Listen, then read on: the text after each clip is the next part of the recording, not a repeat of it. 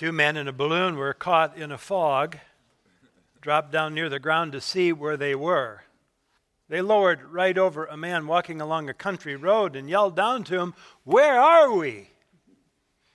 The man looked up and replied, "In a balloon." A few minutes later, one of the men in the balloon commented to the other, he must have been a politician because his answer was accurate but totally useless. That's the view, I'm afraid, that many Christians have about doctrine. And yet, as we've seen over these last several weeks, what we believe really does matter. You know, if you're new this morning or haven't been around here for a while, we've been doing a study of the Apostles' Creed. Now remember, a creed is simply a statement of belief. This particular creed has its origins into the 2nd century. In a question and answer format that was used for candidates for baptism. It's been, for the most part, in this form since the 4th century. So let's look at what we've considered so far up through last week. The creed states, "I believe in God the Father Almighty, maker of heaven and earth, and in Jesus Christ, his only Son, our Lord, who was conceived by the Holy Ghost, born of the Virgin Mary, suffered under Pontius Pilate, was crucified, dead, and buried. He descended into hell." Now, the creed ends its affirmations about Jesus with some very important observations about him and his work. And so it goes on to say, he rose on the 3rd day from the dead, he ascended into heaven, and sitteth at the right hand of God the Father Almighty. From thence he shall come to judge the quick and the dead. So let's just take that apart and examine each one and look at the apostolic teaching that provides the foundation for each of these statements. And in each we'll see the implications of these declarations of belief. The creed says, the 3rd day he rose again from the dead. On this Easter Sunday, churches all around the world are celebrating the resurrection of Jesus Christ. Historically, we know with certainty these facts. Jesus was crucified and certified dead. His body was laid in a borrowed tomb. 3 days later, the tomb was empty. What happened to the body? Various explanations have been made over the centuries. All have glaring to obvious deficiencies, all except one, that Jesus was truly raised from the dead. The evidence for resurrection is substantial for the objective mind. John Singleton Copley, better known as Lord Lyndhurst, he lived from 1772 to 1863, was recognized as one of the greatest legal minds in all of British history. He was the Solicitor General of the British government in 1819. Attorney General of the British government in 1824. 3 times High Chancellor of England. Elected in 1846 High Steward of the University of Cambridge. Thus holding in one lifetime the highest offices which a judge in Great Britain could ever have conferred upon him. When Chancellor Lyndhurst died, a document was found in his desk among his personal private papers, giving an extended account of his own Christian faith. And in a previously unknown record, he wrote this, "I know pretty well what evidence is, and I tell you, such evidence as that for the resurrection has never broken down yet." So what then is the implication of Jesus' resurrection? I think more than anything else is this: God's justice was perfectly satisfied in the sacrifice of Jesus. In his first letter in the New Testament, the Apostle John writes that Jesus himself is the propitiation for our sins. The word propitiation means satisfaction. You see, the resurrection was absolute proof that Jesus' sacrifice was sufficient. It was enough to satisfy God's justice. If not, Jesus would still be in the tomb. And if you're a believer in Jesus, you would still be in your sins. And so that's why Paul the apostle would write in 1 Corinthians 15, if Christ has not been raised, then our preaching is vain. Your faith also is vain. And if Christ has not been raised, your faith is worthless. You are still in your sins. And then those also who have fallen asleep in Christ have perished. If we've hoped in Christ in this life only, we are of all people most to be pitied. So what does it mean for us if we believed in Jesus? It is that we have died in him and have been raised to newness of life. This is the full gospel. Dead to sin, alive to Christ. We're no longer under the judgment of sin. We must no longer live by the dictates of the sin. On top of that, this resurrection of Jesus also assures us of a future resurrection. Because he lives, we too shall live. Paul goes on to describe our future hope that one day we too shall experience a resurrection.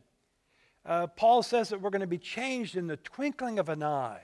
The perishable will put on the imperishable. The mortal will put on immortality. And the immortality we put on is because of the victory of Christ. What is Paul's so what of this great hope? He goes on to write this, therefore, my beloved brothers and sisters, be steadfast, immovable, always abounding in the work of the Lord, knowing that your toil is not in vain in the Lord. The third day, he rose again from the dead. And then it says that he ascended into heaven. Luke opens the book of Acts with these words. In the first book, O Theophilus, I've dealt with all that Jesus began to do and teach until the day when he was taken up after he'd given commands through the Holy Spirit to the apostles whom he had chosen.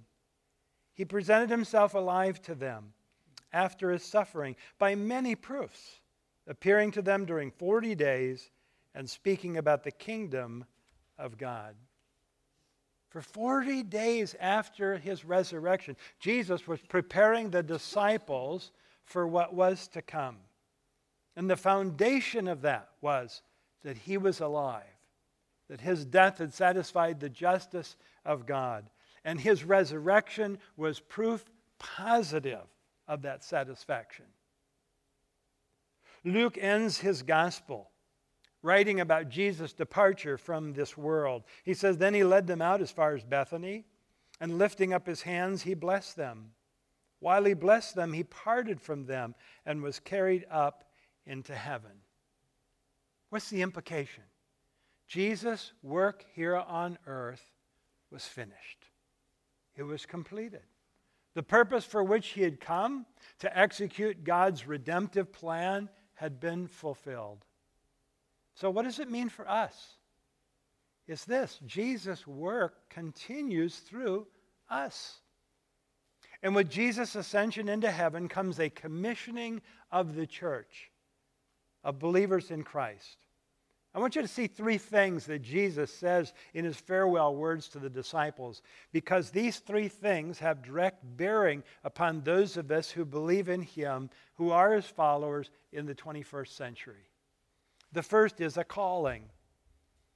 Jesus went on to say, listen to the disciples, you will receive power when the Holy Spirit has come upon you, and you shall be my witnesses both in Jerusalem and in all Judea and Samaria, and even to the remotest parts of the earth. Jesus says that we are to be his witnesses. Now, notice that the emphasis is on the being rather than the doing. Jesus says that I'm calling you to be a witness. It isn't so much witnessing, though being a witness includes witnessing, but it's that our life, our conduct, our character, our countenance would bear witness to the fact that we know this Jesus who was raised from the dead. It's part of our calling, it's part of our commissioning. Then there's a command from Matthew's gospel.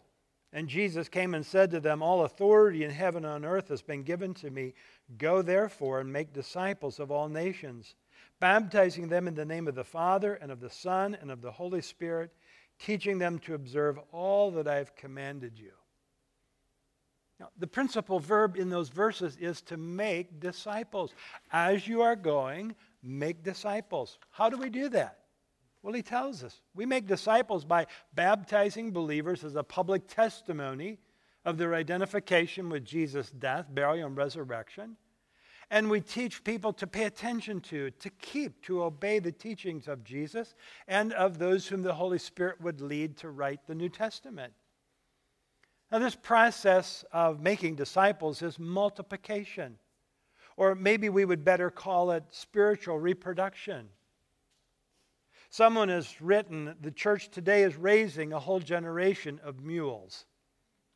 Now, before you get bent out of shape over that, you need to know that mules have many redeemable qualities. In fact, you need to know that this is especially true when you compare it to horses. Now, if you're a horse lover, just don't tune me out here. Just bear with me a little bit, because a little research into this yields some real important facts. Mules can endure extreme temperatures better than horses. Mules are, by most accounts, noticeably more intelligent than horses. Mules eat less and rarely have hoof problems, unlike horses. Mules live longer than horses, on average 18 years versus 15 years. Mules are generally more productive when it comes to work than horses. A mule can carry a 50 to 60 pound pack up to 50 miles in a day. As a matter of fact, about the only problem with mules is that they're almost always sterile and therefore incapable of reproduction. Durable? Yes. Smart? Yes. Inexpensive to maintain? Yes. Hard worker? Yes. Unfortunately, though, most mules are the end of the family line. It doesn't go any farther. And maybe that's what somebody meant when they wrote a comment that what we were doing is producing and raising a whole generation of mules. You think about it, the church is full of hard workers. We teach classes. We serve the physical needs of others. We organize various activities. We visit. We even write letters and cards maybe. We do a host of other things. The vast majority of them good things, helpful ministries. But here's the question. Are we reproducing? Are we sharing what it means to be a disciple with others? To help them on their journey, that they might know Him, that they might enlist in His work. The mission of the church given to us by Jesus is to go into all the world and make disciples of others. It's entirely possible that we can work at real hard at good things and yet still fail to get the job done. If we're not contributing to the Great Commission by making disciples, we're not doing the job completely. If we're nothing more than a generation of infertile mules, then at least from a human perspective, we're on the verge of extinction. We have a calling, we have a command, and we also have a promise. Jesus finishes His commission with this promise, and behold, I'm with you always to the end of the age. And Jesus promises His presence to be with us in this task to which we have been called. Jesus completes His work on earth, and then He commissions us, the church, His followers, to continue His work. Well, the creed goes on. And it goes on to say that having ascended into heaven, Jesus sat down at the right hand of the Father Almighty. Now, this might not sound so significant. Maybe just as one of those phrases we just kind of gloss over. But it is of utmost importance in our doctrinal understanding. We don't tend to think much of what Jesus did after the ascension or what He does today. Now, there's not a lot of information in the New Testament, I'll just confess that. However, what we do find has to do with position. Jesus is seated at the right hand of God the Father. So first, the implication of this statement that Jesus sits at the right hand of God the Father Almighty. Jesus fully completed the work for which He came, this work of salvation. The book of Hebrews in the New Testament gives a lot of insight into the significance of this and the work of Christ in fulfillment of the Old Testament. So I want you to focus in here on the teachings of Jesus and His priestly ministry. So look at this from Hebrews chapter 10. And every priest, talking about the Old Testament priests, the members of the Levitical tribe, stands daily at his service, offering repeatedly the same sacrifices which can never take away sins. But when Christ had offered for all time a single sacrifice for sins, he sat down at the right hand of God. This is the significance of that statement that Jesus is now seated. His work is finished. He finished the work that God required. So what does that mean for you and me? You cannot do what Christ has already done. In Jesus' high priestly work, accomplished on the cross of Calvary, the work is done. That means there's nothing you can do to earn or gain salvation. Christ already did it. If there's one sin yet unpaid for, if there is one sin not covered in Christ's death, then that would require Jesus to go back to the cross again. They were all there, once for all. So what is Jesus doing in heaven? Well, I can tell you with certainty that one of the things that he's doing is he's praying for you. Isn't that an amazing thought? Jesus, the eternal Son of God, goes to the cross for you, and now he's praying for you. He's interceding before the Father on your behalf. The Apostle Paul writes in Romans 8, who is to condemn? Christ Jesus is the one who died, much more than that, who was raised, who is at the right hand of God, who indeed is interceding for us. Jesus forever advocates your salvation before the Father. He constantly is reminding the Father of the divine grace which has secured your salvation. It's all part of the assurance that you can have in salvation if you've believed in Christ. Well, the Creed now declares what Jesus himself taught. He's going to return. And so the Creed adds this final thought here about Jesus and says, from this throne where he's seated, Jesus will come to judge the quick and the dead. Now, some of you may be thinking, the quick and the dead. Is this some old Western movie, quick on the draw? No. The word quick simply means living, the living. So Jesus is going to return to judge the living and the dead. Look what Luke tells us in the book of Acts. Right after Jesus promised the power of the Holy Spirit and gave his commission that we're to be witnesses of him, then we read, and when he had said these things, as they were looking on, he was lifted up, and a cloud took him out of their sight. And while they were gazing into heaven as he went, behold, two men stood by them in white robes and said, Men of Galilee, why do you stand looking into heaven? This Jesus who is taken up from you into heaven will come in the same way as you saw him go into heaven. Jesus is coming back. Not just for redemptive purposes, but really for the purpose of judgment. And the scriptures tell us that Jesus' return will actually be in two phases. The first is when he returns to take the church out of the world to be with him in heaven. This is called the rapture of the church. This is the great hope of every believer in Christ. Jesus will return in the clouds. He'll gather all believers, living and dead, and they'll be taken up into the air to be with him forever. Paul writes that in a twinkling of an eye we'll be changed. We're also going to be given a new resurrection body. The older I get, the more I look forward to that.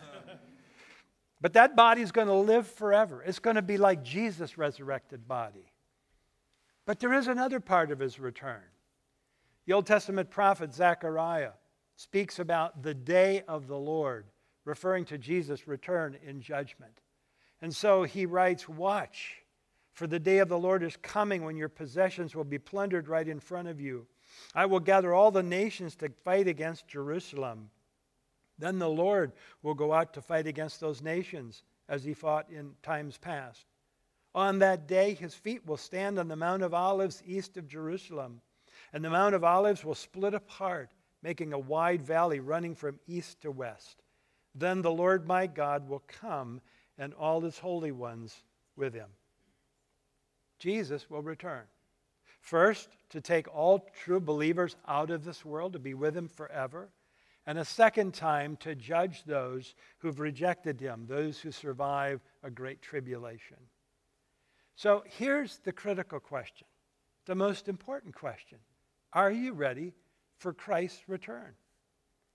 If you happen to be here this morning, maybe you've been in church all your life, maybe it's the first time you've walked into a church, the application is very clear for you. You must repent of sin. Simply means to turn away from sin and to believe in Christ and his sacrifice on the cross for you and in your place.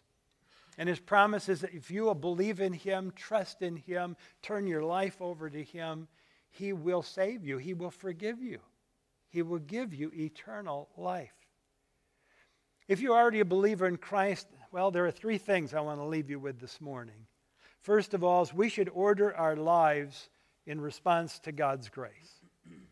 John the Apostle makes this linkage in his first epistle when he writes, "Beloved, we are God's children now, and what we will be has not yet appeared, but we know that when he appears we shall be like him because we shall see him as he is. And everyone who thus hopes in him purifies himself as he is pure." Second is we should live expectantly for Christ's return. This doesn't mean that we put our heads in the sand and that we ignore life around us, but it does mean and has something to say about priorities, about our focus.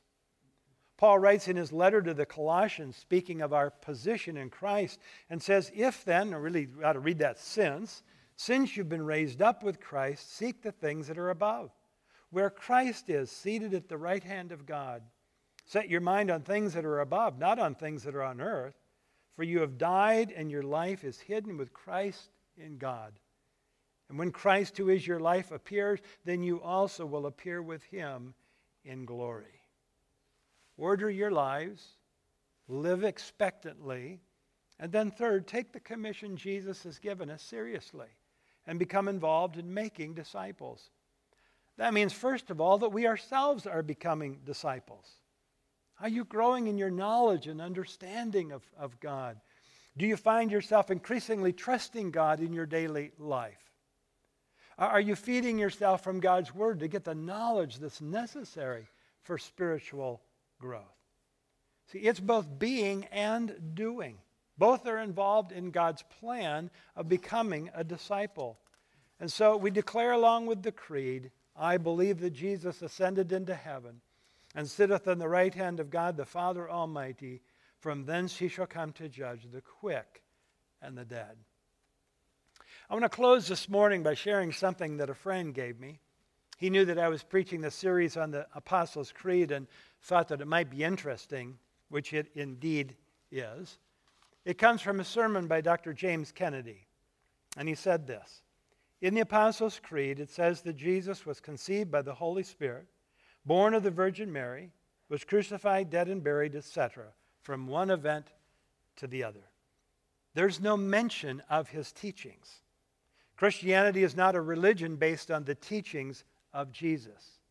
It is based on Jesus Christ himself and what he did for us. No one in the history of the world gave more beautiful and powerful teachings than Jesus. No one gave better sermons than Jesus. But following his teachings are not the way to becoming a Christian. He said, 'I am the way.' You can follow the teachings of Muhammad and be a Mohammedan. You can follow the teachings of Buddha and be a Buddhist, etc. But you cannot simply follow the teachings of Jesus Christ and be a Christian.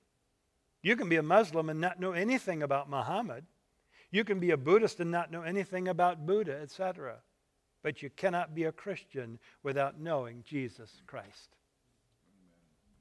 Have you put your trust in Christ? Only through him alone can salvation be possible. Can you be forgiven? Can you have eternal life? Now, if you're thinking about the whole Christianity thing and whether it's new or old to you, investigating, questioning, we have a place for you to learn and ask questions. Chris talked about it earlier.